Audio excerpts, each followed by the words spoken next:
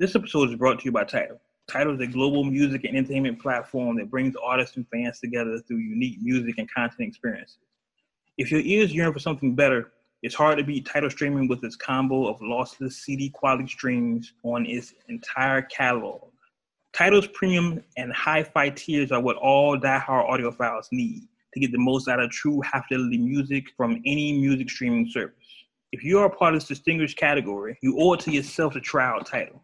Now, as a thank you for the listeners of the Words with Wade podcast, you can start your free 60-day trial by using the code WADE60, WADE, that's me, 60, on the Tidal app or on their website, Tidal.com.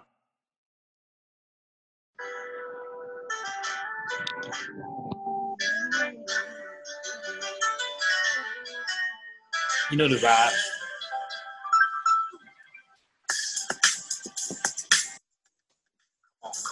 No changes. Wake up in the morning and I ask myself, is life worth living? Should I blast myself? I'm tired of being poor and even worse, I'm black. My stomach hurts, so I'm looking for a person to snatch. Cops give a damn about her needs, bro. Pull a trigger, kill a nigga, he's a heat, bro. Get it back to the kid. To the hell, kid. One less hungry mouth on the welfare. First ship them, don't let them dealer brothers. Give them guns, step back, watch them kill each other. It's time to fight back, that's what Huey said. 2 shots in the dark, now Huey's dead. I got love for my brothers, but we can never go nowhere unless we share with each other. We gotta start making changes. Learn to see me as a brother instead of 2 distant strangers. And that's how it's supposed to be. How can the devil take a brother if he's close to me? I let it go back to when we played as kids, but things changed. And that's the way it is. Come on, come on. That's just the way it is. Things will never be the same. That's just the way it is. Oh, yeah. Oh, Lord. That's just the way it is. What up, what up, what up? Welcome to episode 149 of the Words of Wade podcast. I, of course, am your host, Young Aloysius, the Middle East Messiah, Ike's son. I'm Wade. I'm Wade. Joining me from her boudoir. The comfort of my bed, you mean? yes. The Hampton harem. Yes. The harem. Very much so. Yep, this is Scan. I'm here. Oh. And of course, straight from the dungeons of rap. Fake niggas don't make it back. G is here. Yeah. Glad to be back with y'all. Another week. A lot has happened in the world. As a lot of you know, listen to the podcast. We're of course in Virginia, and we had just entered phase 2, this whole COVID thing, which means gatherings of less than 50 people are allowed. Restaurants are now open at like half capacity. So things are slowly getting back to normal. I said when this first started, we're probably back to normal by like 4th of July. Just makes sense. America's corny that way. And we still have, of course, all the... I feel funny when you say racial injustice. Because it's not like... It's not new. Yeah. At least, it's not new for us. Definitely not. It's like this is life. This is the last years of my life, especially. This was going on to me before I was born because my dad did. So we've had protests happening every day in almost every state. About across the world. Yeah, exactly. Yeah, that's what makes this different, in my opinion. Is I have never, of course, in my history of living, and I've talked to some of my elders, they don't recall it ever being to a point that it's damn near a unified movement across the globe. Like, you know, the civil rights movement and things of that nature happen in certain parts of the U.S. So just even the unification in the U.S. is new, but places in Africa, the UK, like I've seen murals of George Floyd in Mexico. Like it's different. It's like Al Sharpton said during George Floyd's going home service, like the seasons is different, the time is different. It's the whole air around all of this is different right now. Like we've had protests, we've had, you know, uprising, we've had riots and looting and all of that before, but the circumstances around this, like how things are playing out, how the pieces are moving this time around, is a little different. Like I'm more optimistic. I'm not putting the cart before the horse, though. Like I'm definitely not jumping the gun. Like, oh, we won and this is gonna be it. Like, nah, we still got a whole lot of work to do. But it just feel a little more optimistic at this point. It feel like it got a little more traction, like it got a little more pull this time. I think the reason why it went global too is because for years and years and years and years, the entire world has always known that there's been a huge injustice to the African American man and woman, period. You can roll that tongue. African. You roll it. African. Roll it. You know, but it's true. It's something that's always been recognized and always has been spoken of. You know what I mean? And that is one of those things where the time is different, to where people are now more willing to just stand up and talk about it. I think it's also has something to do with the coronavirus.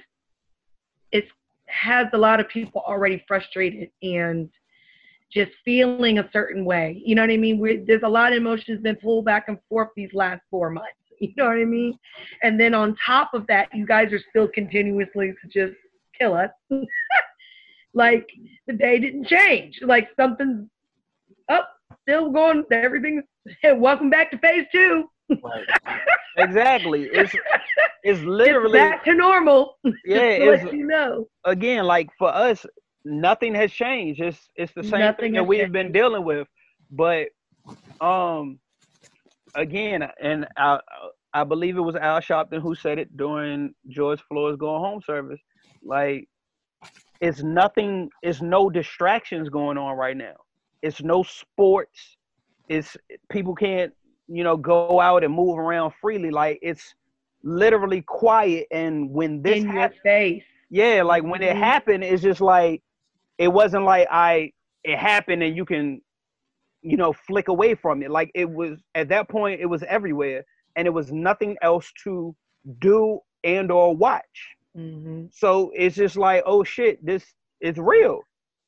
And it's like, yeah, motherfucker, it's real. We've been telling y'all for how many years? Yeah, it's real. Oh, y'all can see it now. Oh yeah. It, you know, ain't none, no football, no basketball, no baseball, no soccer. Most of the HGTV shut down. It's reruns of a bunch of shit. I mean, do they think we just come up with a system on how to interact with white people just to fucking come up with a system? Like, you know, we're forced to come up with this system. It's so we can survive in your fucking world. Code switching.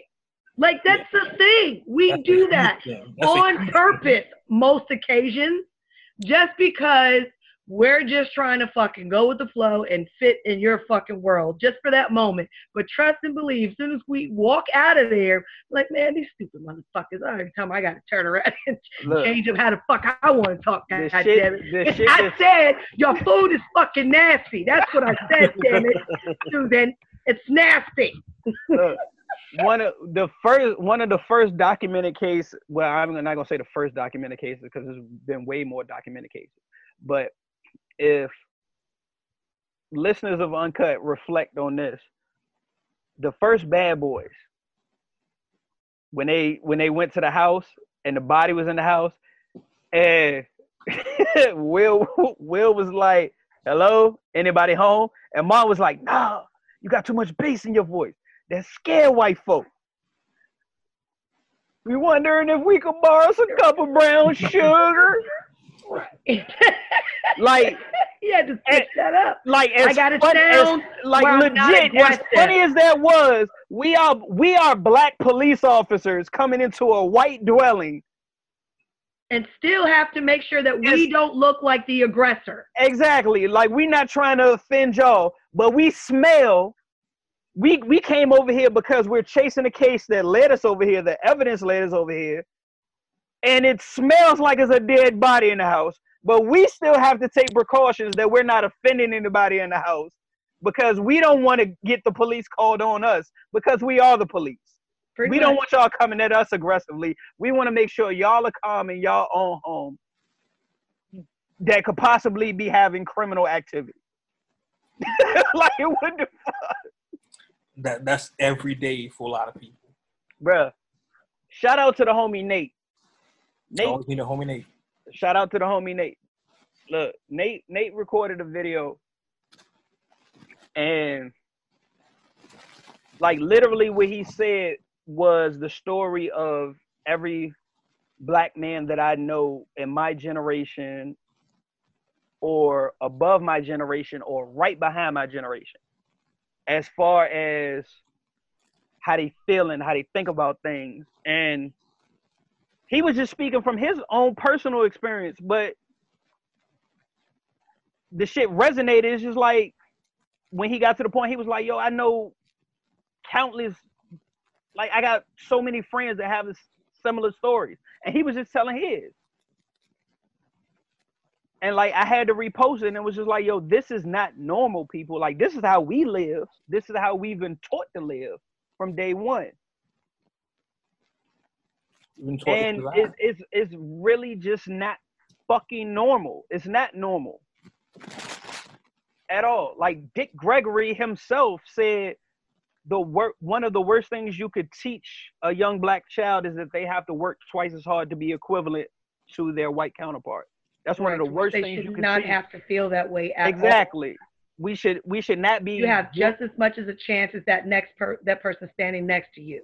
Exactly. We should not be groomed and brought up with that type of mentality that we have to work that hard to be seen as equal, just to be seen as equal. Not better, not show that we have traits that in certain situations, hey, we're the better person for this task or this job, but just to be on the same playing field to even be considered. Yeah, we have to work twice as hard. It's like you're not supposed to have that type of upbringing. We know this, but the system is rigged. The system is rigged to be that way. From the time when they wrote the books that we are supposed to be learning from school, shit is sugar-coated. Things are, watered down. There's a lot of information there where they already teach black people that you were slaves. Oh, it's way worse. You see what I'm saying? And I'm not saying that at any point before that they don't talk about certain things, but they don't really talk about where we really came from. Scan. You see what I'm saying? Scan. So they whiten it out right now. They whiten it out right now. That's what I'm saying. So it's the history books that I done read. The history books that I done read from my oldest, and the paperwork that he brought home from like social studies and history class, they literally make it sound like, by the wording and everything, that we got on the boat willingly. Yeah, I've seen this. Through the Middle Passage. They don't even call it the Middle Passage. They was like, African Americans boarded a ship to come to the new land. It's literally how it's worded. I'm like, what you mean, bitch? You what? What? They was like, yeah, with the promise of a new beginning, African Americans boarded the ship and traveled to the new world. With the promise of a new beginning, of me getting my ass whooped every day. So 400. like literally reading that, I was like, son, do you know what the middle passage is? He was like, no. I was like, all right, look, put this piece of paper away, ball that shit up and throw it in the trash can. Come with me. And we had a whole history lesson real quick. Like, fuck this homework. Fuck this bullshit that they giving you. Are you serious? Like, that's how y'all gonna word it now? They whitewashing us. Like, you know, Exactly. The thing I'm trying to get back here for a second. The thing I'm proud of right now in the protests is, and what it bothered me for a second, I was scared, and I used to post to this, that when the charges were increased on the murderers of George Floyd, I was nervous that everybody was going to like back up, like we got what we wanted, we good. Right. I'm so glad they didn't forget about Breonna Taylor. I'm so glad the pressure's still on, because if anything, the pressure should be more. Right. As black men, it's our job. You know what I'm saying? So Right. it should be more, and I'm so glad that hasn't happened. Like, I'm still seeing people in the streets, if not more than it was 2 weeks ago. Look, I just came off of Broad Street just now. I took the boys out there so they could see what was going on. I rode from Carytown. I rode basically from the top of Carytown. Anybody in Richmond that's in Uncut Nation that know what I'm talking about. I rode from top of Carytown where the Kroger is all the way down Shockoe Bottom, circled around up Monument Avenue, and then back down Broad Street down to Shockoe Bottom, and hopped on where the old Dominion building was that they just blew up.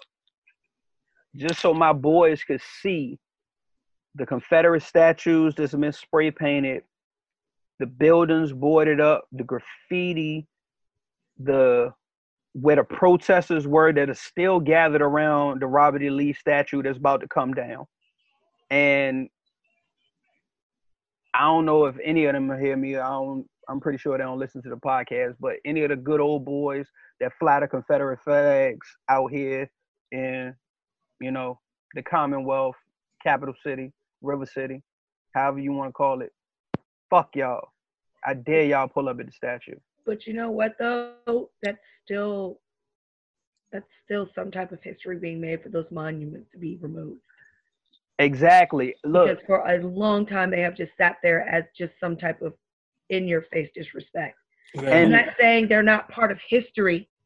You exactly. know what I mean? We're not telling you need to Right. remove this from the history books, that it does not need to be discussed. No, we want you to know who did what. They have when, their and time and how, their place. and how many times they did it. Of course we want you to know that. But it's to have a statue of this person up, it's like having a statue up of the Manson family. Like, Right. you know what I mean? You're not going to put a statue of a serial killer up just because he was a famous serial killer. You know what I mean? That was a comment that was made by the governor and another gentleman that spoke, which it made me believe that they didn't write their own speeches, because they literally had one section of their speech that they literally said the exact same thing, damn near verbatim, except one gave an age and one didn't. But the short and skinny of it was, how do you look at a young black girl that's asking about one of these statues and look her dead in her eye when she's asking, you know, who is this person? Why is this statue here? Like, how do you explain that when that's not what you're actually about? Right. And they went on to say, like, well, you know, anytime you put anything up on a pedestal, it's because you want people to look up to it. You want people to admire it. Correct. And they're like, well, this hasn't been the history of, you know, Richmond for a long time, but yet and still the statues are still here. In 2016, the monuments came under fire one time before, because it was a petition that was written by, and I, you know, forgive me because I don't know her name, but it was a young black woman who wrote it. I believe she was either in high school at the time, or she was just about to go to high school. But she wrote a petition in 2016, had a great amount of signatures on it. But again, we got them good old boys down here. We got Klan down here. And we had the Klan actually has rites of passage, like, so to speak. They have their rallies where they have their, their rallies and their meetings where they're in their death shrouds and everything. And it's publicly known where they're at. There has been no intervention in that. There has been no protests around those areas. The, governor, mayor, city officials, none of them have done anything to deter any of that. So we are very well aware of that. So hopefully, God willing, when it comes time for that statue to come down, the first one of many, when that statue comes down, hopefully it's not a whole incident, because I'm pretty sure it's going to be, if they decide to make it a public display, saying, hey, that statue is going to come down at such and such time during such and such day, I know plenty of black people that are going to come out to want to see the statue taken down. There's going to be plenty of them good old boys that's going to come out there with their ARs and everything, same way they always march, do the way they want to protest the fact that the statue coming down. And that ain't going to do nothing but turn into a hostile situation. What they need to do is like they did in London over the weekend. Just snatch that shit down. Tear it down. In the wee hours. Don't tell anybody nothing until it's already done. Yeah, it's so crazy that the statue was even up. Apparently, and looking at the paper here, it was a statue in central London, Nation, if you're not familiar with what we're talking about, of I really don't care about his name. Fuck his name. Right. Fuck his name. He was essentially a slave trader. He traded, and I'm reading this right, at least 80,000 Africans into slavery, men and women from Africa to the Americas. That's crazy. And there was a statue in the middle of London for this man. He didn't do anything else of significance, but he was a great slave trader. They tore the statue down and threw it in the river. And as it should be. See, that's the even crazier thing. Like, even with the Robert E. Lee statue coming down, they're going to put it in storage and decide what they're going to do with it. Yeah, they need to just tear it down. Tear it down just like they did in London. Shout out to everybody in London that listens to Uncut Radio. Uncut Nation. Yeah, Uncut Nation. We need to do that. We need to just, in the middle of the night, don't tell nobody nothing. Yeah, just snatch shit down. Snatch it out. Get rid of shit. Because why? Now, London, of course, is a little different than here, but it's still black people there. Why would you even put up a statue of a guy that's only significant mark in the human race is he traded more slaves than anybody else?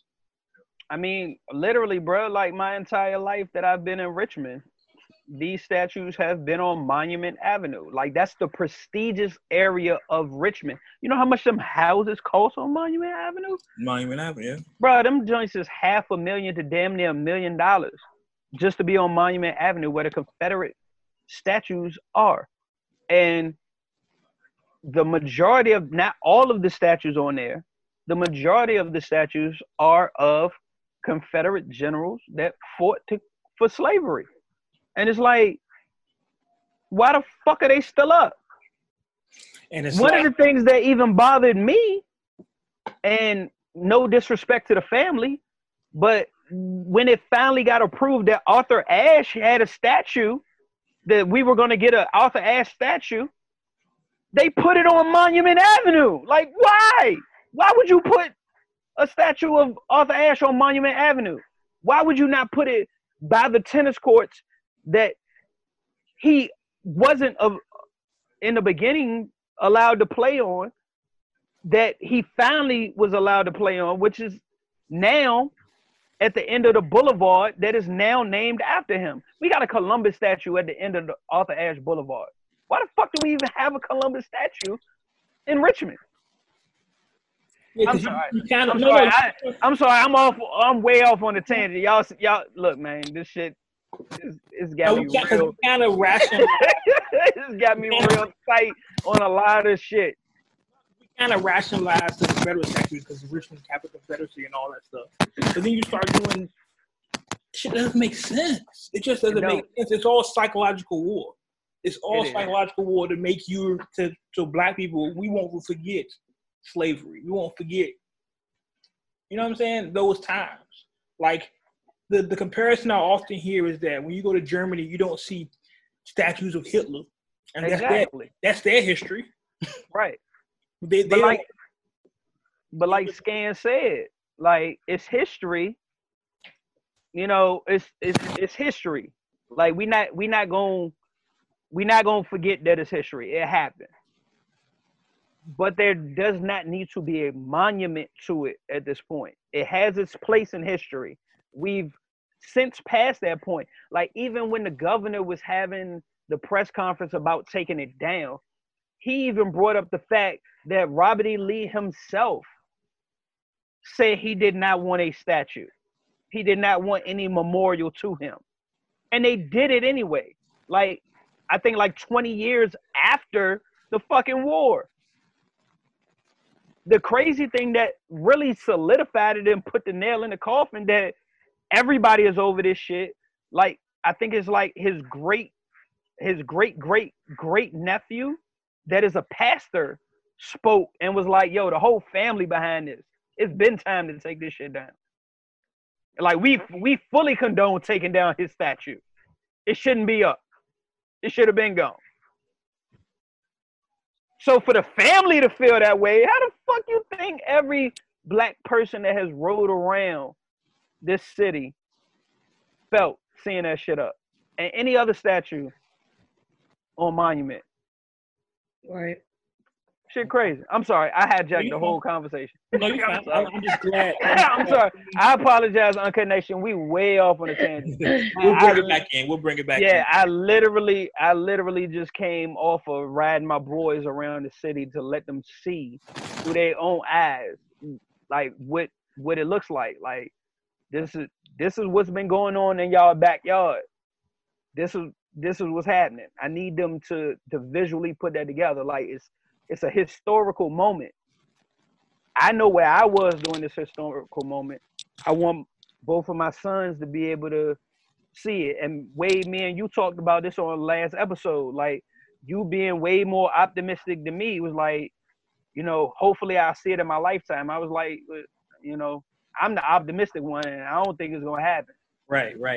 I think that's where I'm at.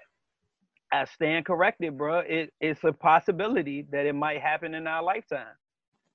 So, well, I was watching, and we're totally off. Let me bring it back in. When anyone talks about getting white people to understand racism, they always talk about the Jane Elliott video, the brown-eyed, blue-eyed video, where she separates white people in her class by eye color and treats blue eye. And she treats them differently based on their eye color. So everyone says that's how you explain white people to racism to white people. But in that same video, in the other video, she says that America could wipe out racism in 20 years if they really wanted to. And she lays out step by step how it can happen. So it can happen, but this video is like from 1984. Bruh, she called it in already. She called it in. She has been fighting and speaking out against racism since she was a young school teacher. Yep, because she even did a little scientific experiment with the students. Exactly. The little the little elementary kids. Yep. Asking them questions and having them experiment with each other about how they interact based on color, eyes, and you know, and it's crazy, man. Even then, it's crazy.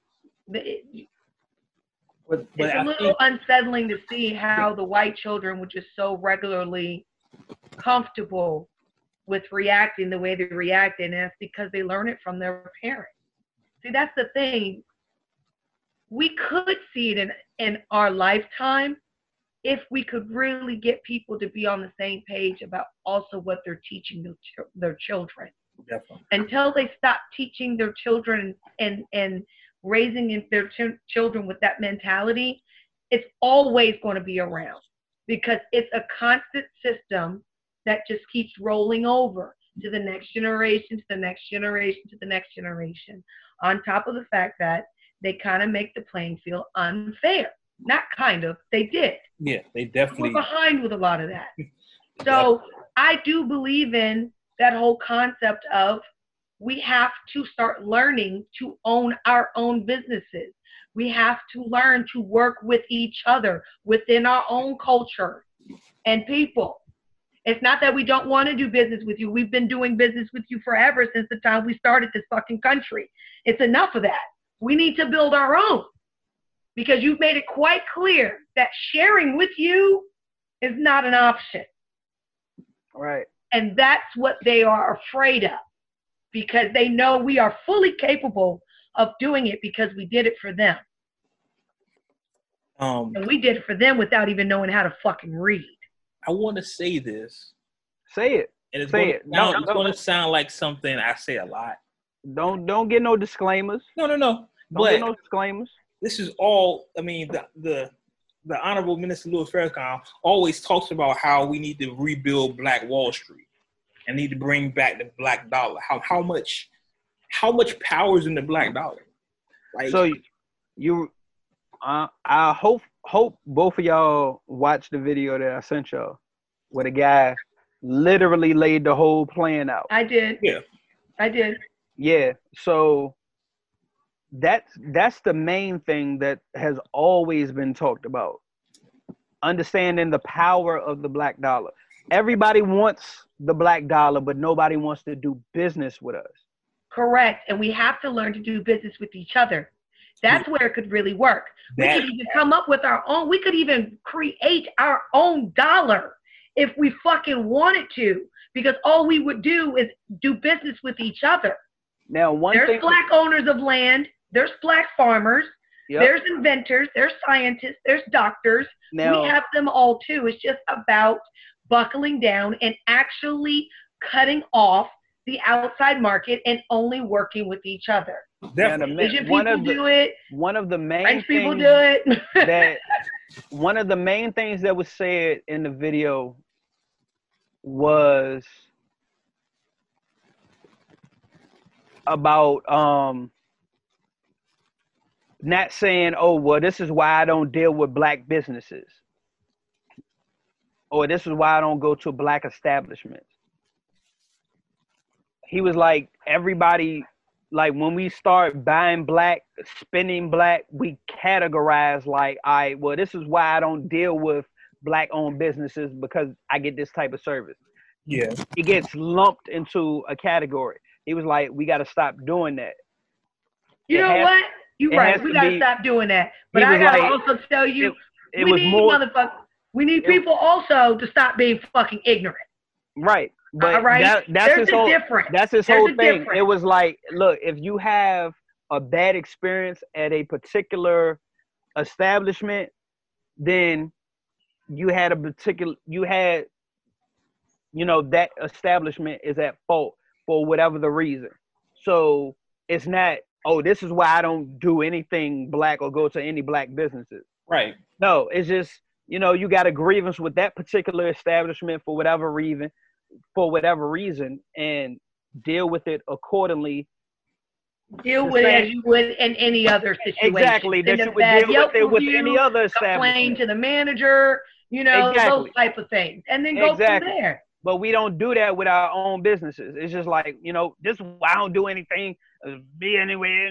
And this is the thing too. People have to also remember when you do have a problem with something, having an attitude and getting all crazy is not going to get you the result that you need. We also need to be able to express what our issue is with whatever business that you're having that issue, whether it's black or white or whatever the case may be. And then that's the only way a black business can learn to be better too. Because there are some businesses, they're just learning and they're up and coming. They're not going to always know how to do shit. They just knew how to get that money up. They got the loan, they got the business, or they bought the property. They had a dream, they're going for it. The only way they're going to know how to do it right is through trial and error. So one thing I'm learning, tell people what to do or how you feel what they did wasn't right, and hopefully they'll make the change. If you don't like it, find another business to go to. Period. One thing I'm learning is, and I think this is a deeper conversation because it's just not with this; it's almost with everything.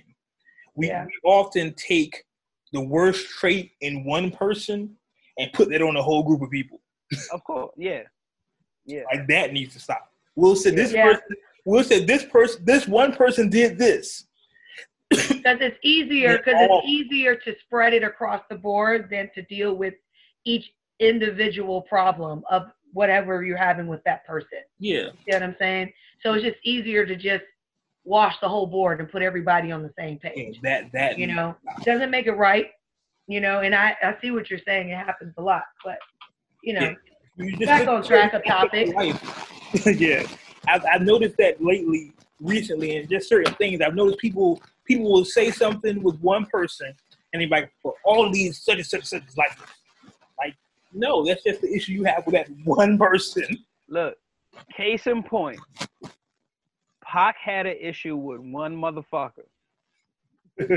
Everybody decided to jump in and tried to make it bigger than what it was. No, he had a problem with Biggie. Everybody tried to make it seem like Pac had an issue with everybody else. No. Just had an issue with one motherfucker. So let's go. I will say this: if you're out protesting, be safe. Please be safe. Please don't be pick safe. up no bricks you see laying around. Please do not pick up any of the aha bricks or the higher bricks. You know, And then the strategic bricks that are placed outside of no construction zones. just random just video game. Just laying there. Readily available for anybody to grab and toss. Please Which, do just not so grab you know, any of folks, those if you see them, please report them. they're actually bought that way, already pre-packaged in those containers of bricks. If you go to actually one of those yards, they actually have like a brick yard that sells nothing but stones and rocks. Yeah. That's what they look like. They're already wrapped up, just like that. They own a whole fucking pallet most of the time. It's weird, like a video game. Yeah, like you said, it's like Super Mario Brothers. Yeah. Now, one thing I will say before we move on, I did just get an update where the Minnesota City Council is actually talking and having meetings about getting rid of the police department and having a public protection unit. Because in Minnesota, I'm sorry, I didn't mean to laugh. No. I didn't mean to laugh. I know what they're trying to do here is supposed to be for the good, but that don't sound right at all. Yeah. One of the things I don't see that working out for anybody's benefit, truthfully. One of the things they're screaming about is defund the police. That's a big thing I've seen, and I personally don't agree with that, and I'll tell you why. And y'all can comment right through, but if you defund the police, you leave these people to get money from elsewhere. That leaves them open to corruption. More corruption anyway. Yeah, I'm about to say more corruption. Yeah, if you're a guy making mercenaries $50,000 a year, and I said, no, we're cutting the budget, you down to 20 a year. That guy still has responsibilities in his life. You got to make that money up somehow. Yeah, of course, because they've gotten certain. All right, so let's take color out of the equation. Anybody that is used to a certain lifestyle, when their money gets cut, they get desperate. Yes. And if they have an alternative means of finding income, whether it be legal or illegal, which we already know they already do, they will now turn to that. So if they already haven't, for the most honest person that would abide by whatever rules, whether it's government rules or gospel rules, when their family is in jeopardy, it's simple. It's real simple. It's very simple. You're not supposed to rob or steal. Nah, I wouldn't do that. But if half of my finances are cut and my kids ain't eating It's not too much of a I feel difficult. It's not a difficult decision. I feel like there's a liability that needs to be placed. Some type of liability, some type of platform that if you also have some type of complaint or grievances are being put against you, those need to be taken more seriously. They need to be addressed more seriously. If you have a person that has a complaint about being overly aggressive with people that they have on the street, put their ass on the fucking desk. Y'all put people on the desk for less. Like, that's what I'm saying. Now, Agreed. I don't agree that we should take the money away from them. We shouldn't overdo it with funding. You should not have militarized type of weapons because you're not in a fucking war zone. You're supposed to be protecting us, not against us. And that makes us very uncomfortable. Okay? That's first. I do feel like a lot of the time, what's also part of cops being, not all cops, where there are a lot of cops that tend to be crooked, is because they aren't paid well. Mm-hmm. For the position that they have, yes, they put their lives on the line every day when they step out the door. They could die. Yeah. Just that easy, right? Whether you're black, white, don't matter. Let's just look at it for what it is. When a police officer steps out that door and gets in his car and starts patrolling, he has a good chance of not coming home that night, right? Right. They don't get paid enough for that.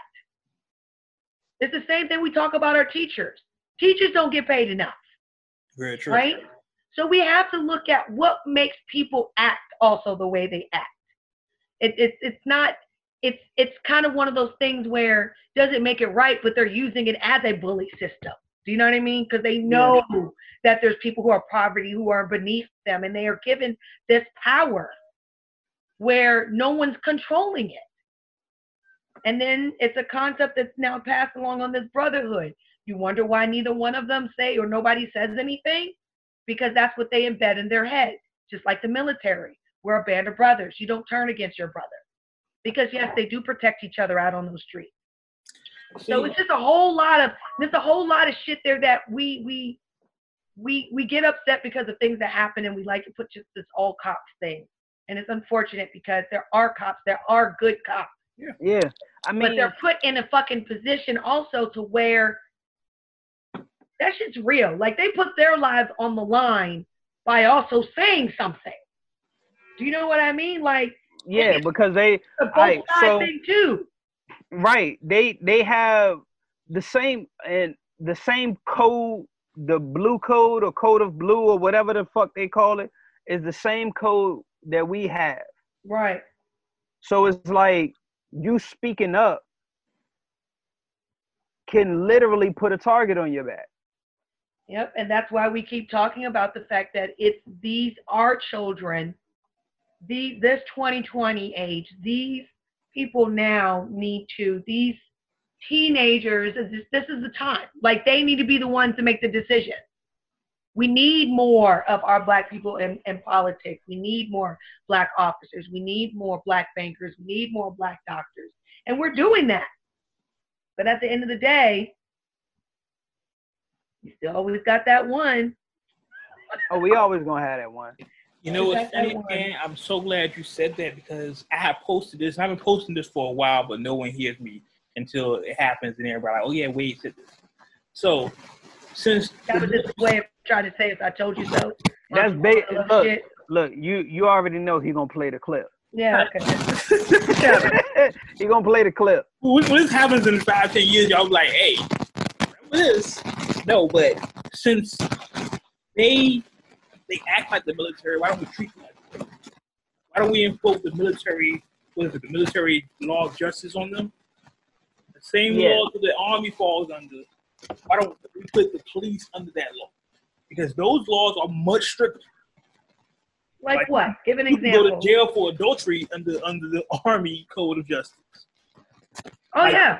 Because they don't need you out in the field and your mind's all fucked up. And then you end up shooting everybody on the field because your wife is out humping. Like, the laws are way stricter. And I mean, if they keep classifying themselves as non-civilian, they keep having this military presence, why don't we treat them like the military? We're not saying, no, your job is not hard. Yes, it is. Your job is crazy. Yeah. and you want to do the military thing, perfectly fine. Fall under the military line of justice, and it takes those loopholes out. Because what happens is whenever something happens and people go to court, they get charged. They say, well, based on the law, we couldn't charge them under this. The military law of justice, you cause someone's death, you're charged with murder. Boom. Boom. Boom. Boom.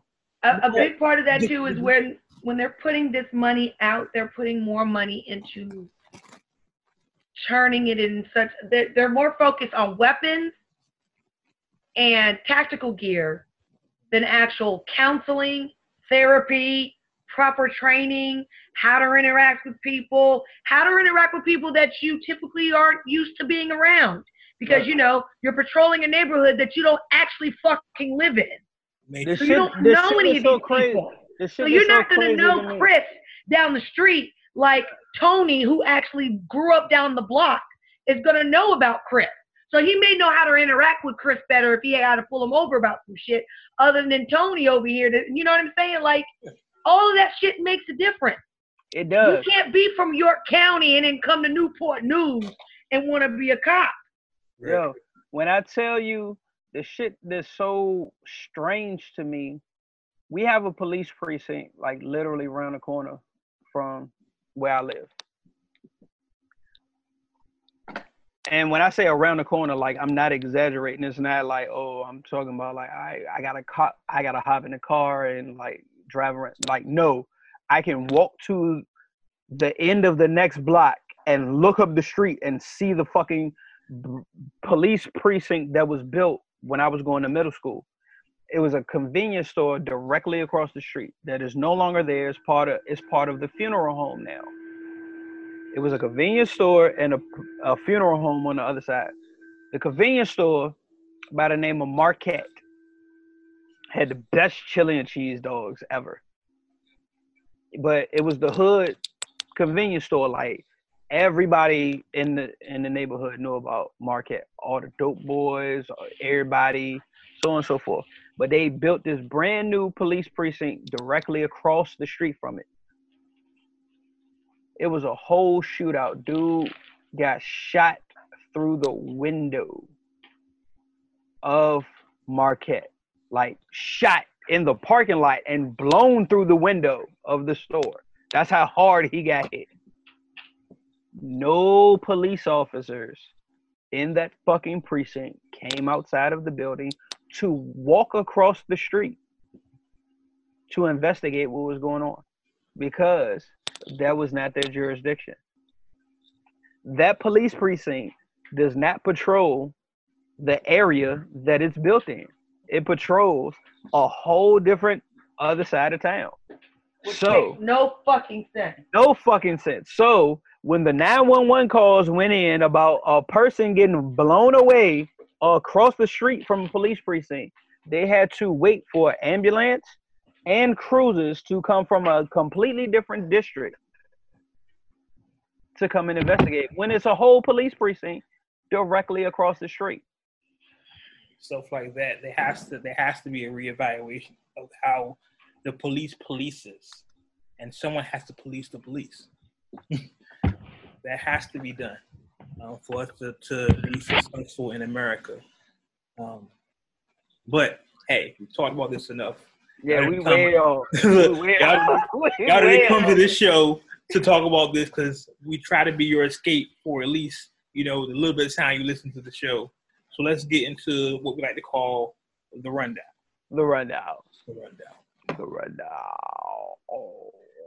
Forbes, they do it every year. They release their highest paid celebrity this year. Now, there's been a little bit of controversy with number one because apparently number one on the list is Kylie Jenner. But apparently they're saying Forbes is accusing her of having forged her tax return. So that's going to be interesting to see how that works out. But we have Kanye here at number 2 with 170 million. The thing that's been tripping me out ever since Kanye filed bankruptcy. He's always in the top 5. Well, you know what they said? They say most millionaires file bankruptcy more than once. So there you go. Kanye has been what we in? We in our 3rd year, going into the 4th year of the podcast. Yeah. For the last 3 years, if I'm not mistaken. Yeah. He's been like in the top 5. Yeah. And I didn't know people were buying those sneakers like that. That's what I'm saying. Like his clothes, his sneakers, you know, I don't know.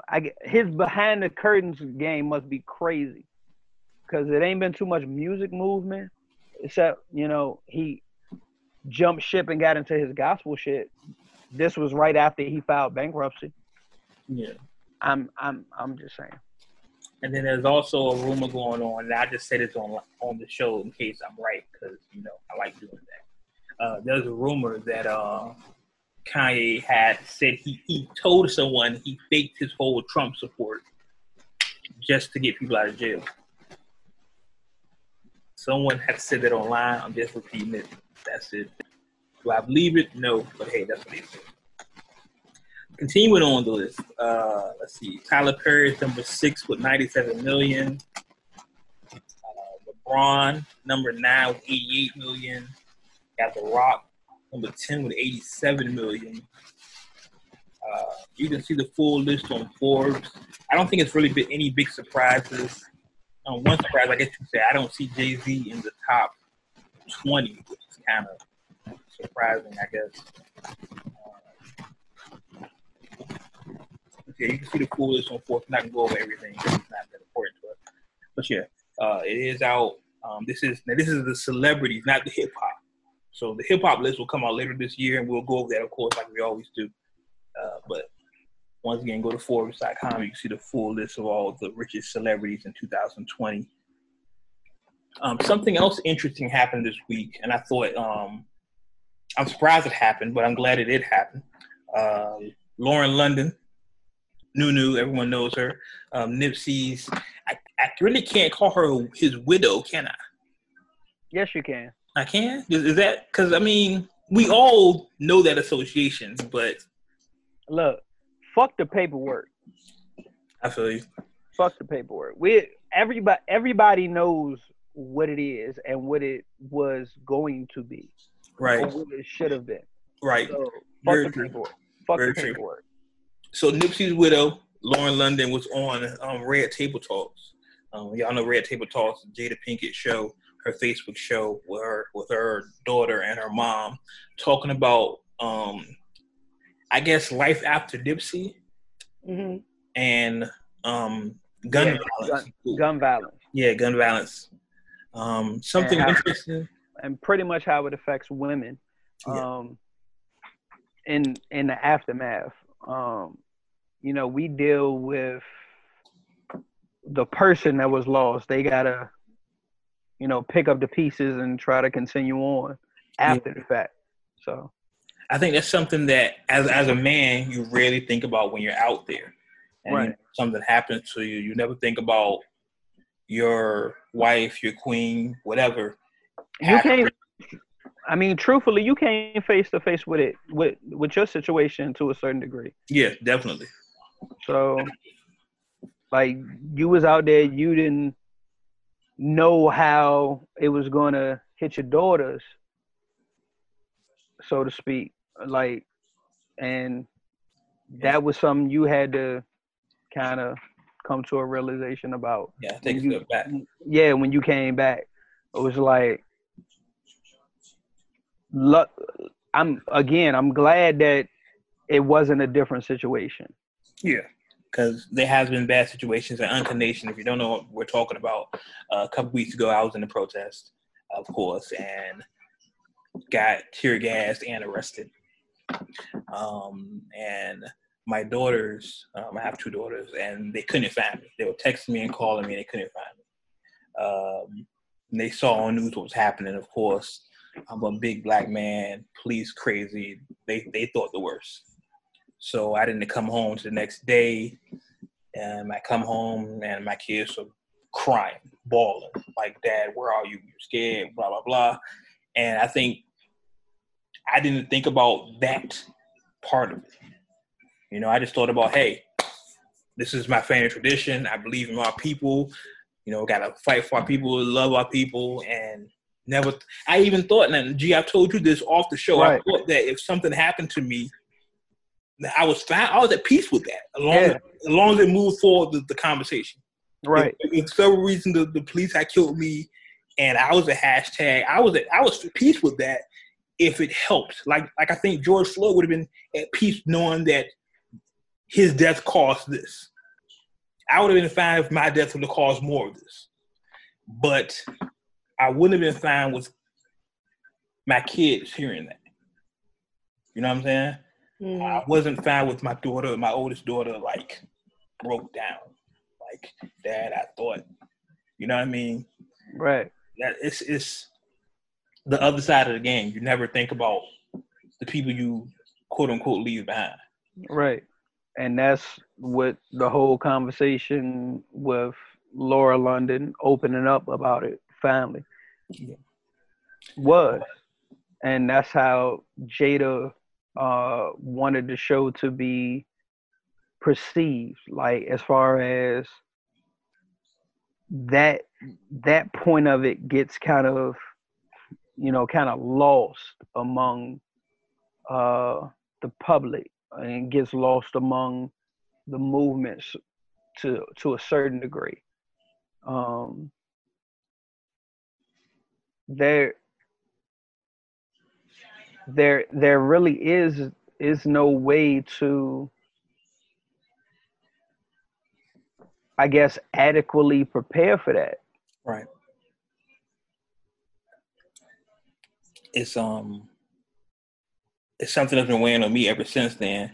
And this interview really put it into, perspective for me, because as the man, and not even in my situation, just in that situation in general, you never want to stop doing what you're doing, because normally you're doing it for your family. Right. But you don't want to put your family through that heartache. So what do? It's a catch-22. Yeah, it's rough.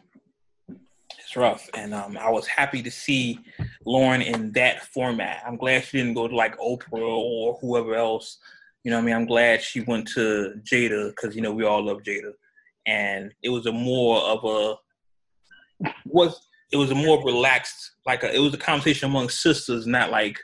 Agreed. It didn't feel like an interview. It didn't feel like she was being probed. It was more so a sit down with your homegirl type situation.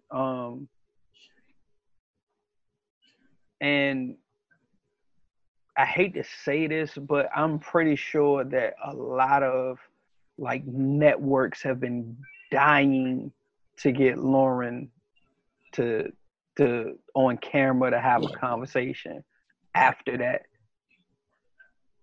But as you said, I'm glad it went that way, that she sat down and talked with Jada. It's just, it feels more genuine that way. Yeah, that's a good word for it. It feels authentic. Yeah, it felt real authentic for them just to sit down and have a conversation, versus her sitting in the studio with Oprah. No shade to Oprah, but yeah. I didn't mean it shade either. Just Oprah is a more, I don't want to say polished, I just want to say corporate. Yeah, I agree with that.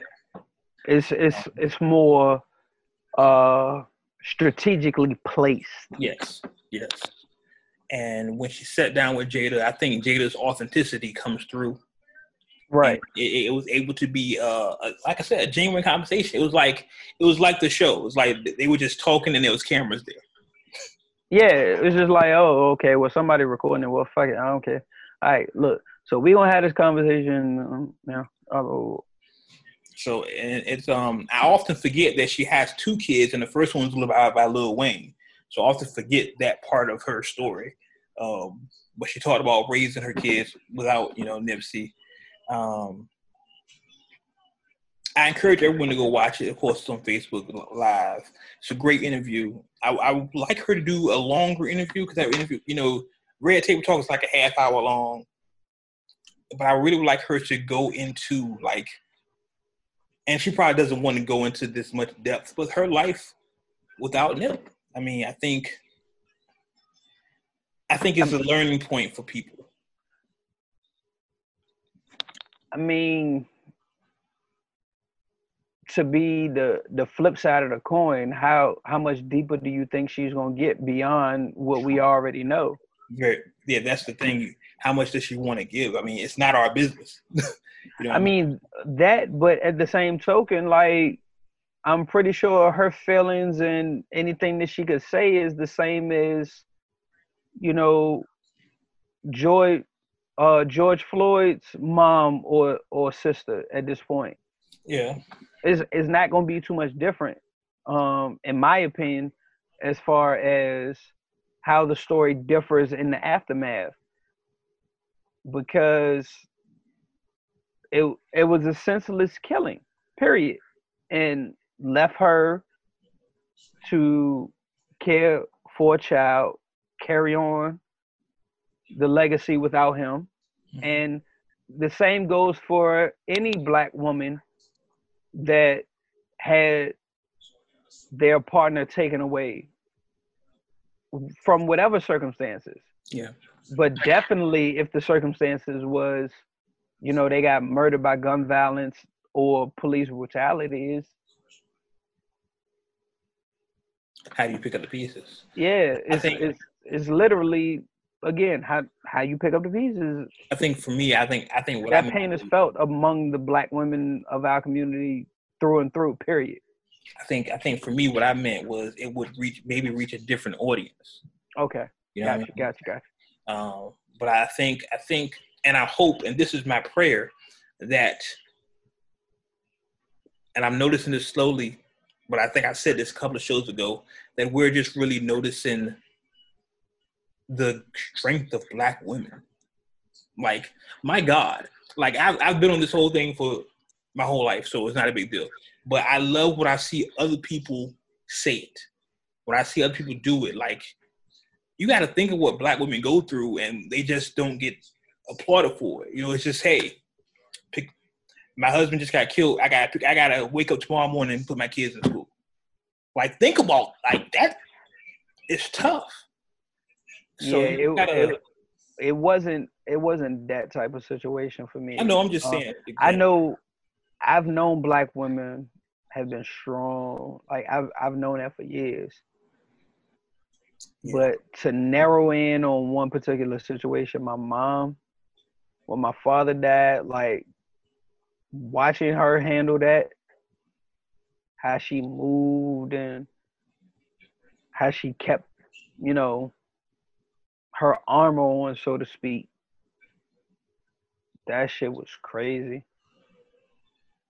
Picking out the plot, her walking off,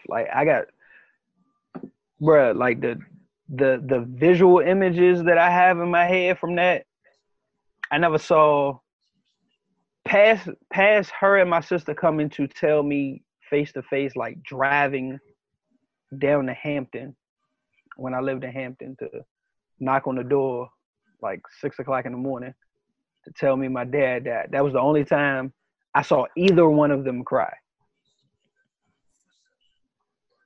They broke for that moment when they walked in, right after they said it.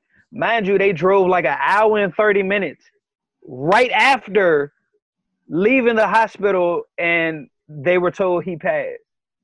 They instantly got on the road and drove an hour and 30 minutes to come tell me to my face that my father passed. And to this day, I cannot fathom in my mind an hour and 30 minutes being in a car, knowing, I don't know what that car ride was like. They drove an hour and 30 minutes to come tell me my father passed, then had to get on the road and drive an hour and 30 minutes back.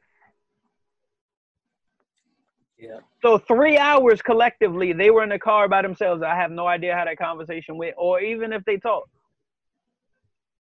But just to come tell me to my face that my father passed, and literally after my mom cried for a minute, she took that. Okay, so, and started talking to us about the funeral arrangement. And I'm just like, yo, what the fuck? Yeah, Because that's what she had to do. That's what she had to do. She That's knew what she there had were to do. things that still needed to be done. And until those things are done, you're going to keep pushing. And then you'll have a moment to yourself to where you can go ahead and mourn. Hey, That's look, just really what that is. I have never seen You don't have nothing like you don't have the luxury of just, that's just what's supposed to happen. Look, that amount of strength, because when they walked in, I kept my composure until they walked out. Soon as they walked out, I walked upstairs to my studio and I fucking broke. I fucking broke. I'm not gonna lie to you. I fucking died that day. That shit was crazy. I could imagine. I guess for me, it's, and we're about to change the subject. I don't have too many examples of super strong Black women in my life, so to see that resonates harder with me. You know what I'm saying? Like, I was raised by my uncle, my dad. Like, you know what I mean? Like, I don't have those examples. So when I see it, I'm like, wow, that's crazy. Oh, you know what? We've never talked about it. That's why you got two girls. Yeah, definitely. 1,000%. That's why you got two girls. Yeah, I know. Okay. I realized that a long time ago. That's exactly why I have two daughters. Yeah, that's exactly why. Okay. I was such an asshole before, and it's like, so you're an asshole, huh? You treat what's Nas is saying? The cruelest players and foulest heartbreakers in the world. Yeah. God gets them back, but having precious little girls. Yep. There you go. Damn. Like, damn. Oh, so you're an asshole, huh? Take that. Take that. Not one, but two. Right. That's right. Changed my whole life. Changed my whole life. Want to get ready to get out of here. Wanted to mention Pusha T, and I thought this was dope. Was at locally in Military Circle, for people who don't know, it's a mall out here. Well, it was a mall. I don't know what you call it now. Giving food to. It's an environment. It's a building. It's a building. It's a building that has other little buildings and stores in it that sell stuff. Yeah, a few, maybe 5. Maybe 5. If you you catch it on a good day. Yeah, they're not open all at the same time. 20 years ago, it was a mall. That's the mall you go to because all the other malls are closed. My dad does that. Whenever my dad, they had a good selection of sneakers though. Yeah, of course. Look, they had a good amount of stores that had a good amount of sneakers. Well, they got it. Look, hey, that's their main sales. My dad does that every time he comes into town. My dad has to live in Virginia for 13 years, right? But whenever he comes to town, first thing he does, let's go to Military Circle. I'm like, Pop, ain't nothing in there. What are you talking about? Don't matter. It don't matter. Like the memory. If it's a sneaker store there, it's something in there. Hey, listen. Nothing there. Look, don't front. If the Coliseum Mall was still standing, we would still go to that mall. That's a fact. That's a fact. Of course. That mall. Look, I'm not even from Hampton, and Coliseum was the jump. That was the mall. That was the jump out there. Like PTC, man. Nothing compared to that's Coliseum Mall. That's a bunch of bullshit. It is. I used to love walking around Coliseum Mall during the whole time I was out there. What? Yeah. Just to get out that bitch and walk. Look, ain't nothing like going and kicking it in the food court. Like the millennials will never know what that's like. On all that. Like just you just got your driver's license and the parents let you take the car and you drive to the mall and you just walk around the mall. You ain't got no money to spend. You just walk around the mall. And no, I made sure I had money in my pocket when I went to the mall because I had to get me something from the Cinnabon. See, there we go. We at the food court. I was about to say, you got $5. Yep, Cinnabon. Look, man, Taco Bell, used to stretch. Cinnabon used to stretch. The Or the Asian lunch special. that Used to shit. walk You know how across many over to times the I music walked. store. You know how many times I walked past the little Asian spots and got the little free joints, the little free I samples. was literally just thinking about the free samples. Nigga, I had a collection of toothpicks. That, shit, the little pizzeria place where you could get a slice for like $1.52. Man, look, the millennials will never know what it's like to go to the mall and hang out in the food court. That's not they vibe. But Pusha T was out giving out help feeding people. I don't want to say feeding the homeless, just help. He was providing meals for people.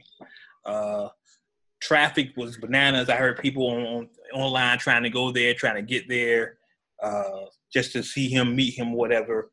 Yeah, because truthfully, at this point, with the way schools and everything are, yeah, you know, a lot of parents depend on the breakfast and the lunch from the schools, and you know, in the house they just got to make sure dinner's on the table. Right. So with the kids being home, from them used to making sure one meal is on the table, now they got to make sure 3 is available. They might not have the funds or the time for that. So shout out to Push. Yeah, shout out to Push. I know I give Push a lot of shit, but that was a good move. So shout out to Push for that. Let's see it. And so G, we don't have any updates on the verses. So G, what do we have streaming this week? Oh, it's still light. We got DNA Gemini, Nice, and that's the number 9, INCE. Well, excuse me, I said IN. There's no N in that. I'm sorry. Number 9, ICE, Tip of Iceberg, episode 1, and Ill Bliss, Illy Chapo X or Illy Chapo 10. I don't know if they're using the X as the Roman numeral or not, but that's it. Okay. I mean, it's a light list. I will say I listened to Freddie Gibbs' album yesterday. Freddie's my guy. Freddie's very slept on, yo. Yeah. Freddie is very slept on. He can rap his ass off, and not only can he rap his ass off now, like going forward, he has more of a message. Yeah. That might be early contender for album of the year in a very light year, but that might be early contender for album of the year. I was banging that. So, without further ado, some of y'all favorite part of the show. And what is the vibe for the harem? This one I'm sure will be a little bit more. Cut it out. This one, I'm sure will be a little more familiar because this is kind of on the radio right now. But yeah, What's Poppin' by Jack Harlow. I'm kind of feeling his flow and how he kind of went through this song. So, yeah, it's the vibe of the week. All right, so that's Jack Harlow with What's Poppin'. Let's go ahead and get into that. What's poppin'? Brand new whip, just hopped in. I got options. I can pass that bitch like Stockton. Just joshing. I'm spending this holiday locked in. My body got rid of them toxins. Sports in the top 10. I can put the ball in the end zone, put a bad bitch in the friend zone. This shit sound like an intro jet song, give me that tempo. Told Pooh he a fool with the shit. Told her don't let her friends know. In the Ville and I move like a dime. Eating fettuccine at Vincenzo's. Me and my amigos got that free smoke on the West Coast. Yeah, I'm talking about pre-rolls. Dark hair bitch, and she look like she go. She do. Hometown hero, feeling myself, can't murder my ego. She heard of my deep stroke. She said, babe, does it hurt when I deep throat? It does. Certified freak hoe, hang around dust, and she learning my lingo. Back then, wasn't worried about me though. In the gym, trying to work on my free throw. Goddamn. Spending money at the club like Sam's. Yes, ma'am. She a little freak on cam, but she don't put this on the ground. Little boys try this on the ground. Hey, I can't switch on the fam. Shit's hot, hit the switch on the fan. This what my head is. I feel resentment from every direction. Even some homies be wearing expressions. I be discouraged from sharing my blessings. We used to share a connection. Now it just feels like it's wearing and stretching. I'm getting real sick of taking advice from people that never could stare at reflections. Somewhere in there is a lesson. Y'all ain't involved and it's very depressing. I'm at the club with the basketball team. Me and the Cardinals are sharing the section. Gotta cherish the present. I'm drinking water and wearing protection. Got a career and I'm very invested. Some people call it a scary obsession. I like to call it a passion. I can be relaxing. PG, we getting some traction. I'm at the venue, it's packed in. I'm digging her accent. I got a BB Simon belt on me, and she tryna get it unfastened. That's my type of distraction. That's my type of she Latin. Got my own flow, and I'm about to get a patent. Brand new sheets for the bed, they satin. Y'all wasn't tuned in back then. My swag, they keep jacking. I ain't doing no verse, quit asking. What's poppin'? Brand new whip, just hopped in. I got options. I can pass that bitch like Stockton. Just joshing. I'm spending this holiday locked in. My body got rid of them toxins. Sports in the top 10.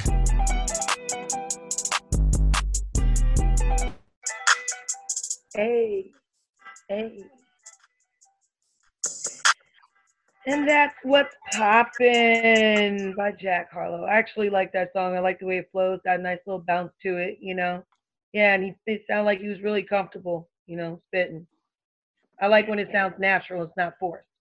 It said he was in his pocket. He was in his pocket. That sounds so nasty. Did it? Triple entendre. Don't even ask me how. Don't even ask me how. So yeah, that's our show, ladies and gentlemen. Nothing. I'm just checking my phone real quick. Anything popping up? No versus announcements. I don't know. The last versus they had was the gospel show, and I didn't watch that. Of course I wouldn't. Why would I? I watched bits and pieces of it. Yeah, so I'm anxious to see what comes next, how they can follow it, but we'll try to keep y'all updated. Make sure, of course, you follow social media. Y'all want to get scanned? You want to give yours? Sweet Talk. Yes, definitely make sure you check us out. We release every Friday by noon, and you can catch us on IG, Twitter, and Facebook with the hashtag of 3 Sweet Talkers. That's the number 3, and then Sweet Talkers spelled out. Check us out. G.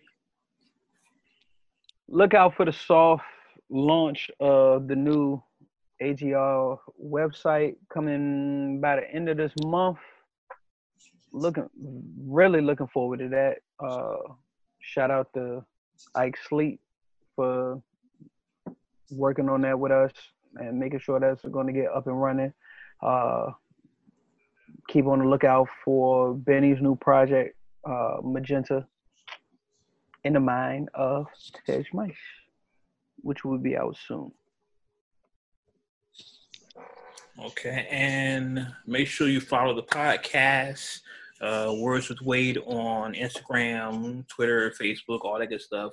Make sure that you go on Tidal and use your free 60-day subscription by using the code WADE60. That once again is Wade, me, WADE, 60 on Tidal. Get a free 60 days on Tidal.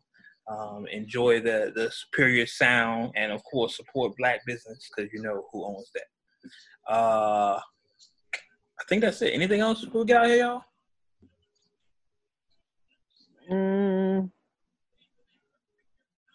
No, can't think of anything. Okay.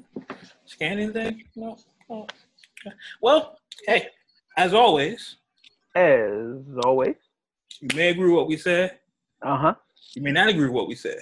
Okay. One thing you can agree with. What's that? We keep it uncut. Uncut. Until next time, we'll catch you on the internet. Yeah. Episode 150. That's huge. Uh-oh. I have to do something. We'll see. But we'll catch you on the internet. I'm about to say, hopefully my Pornhub videos don't show up. And on that note, I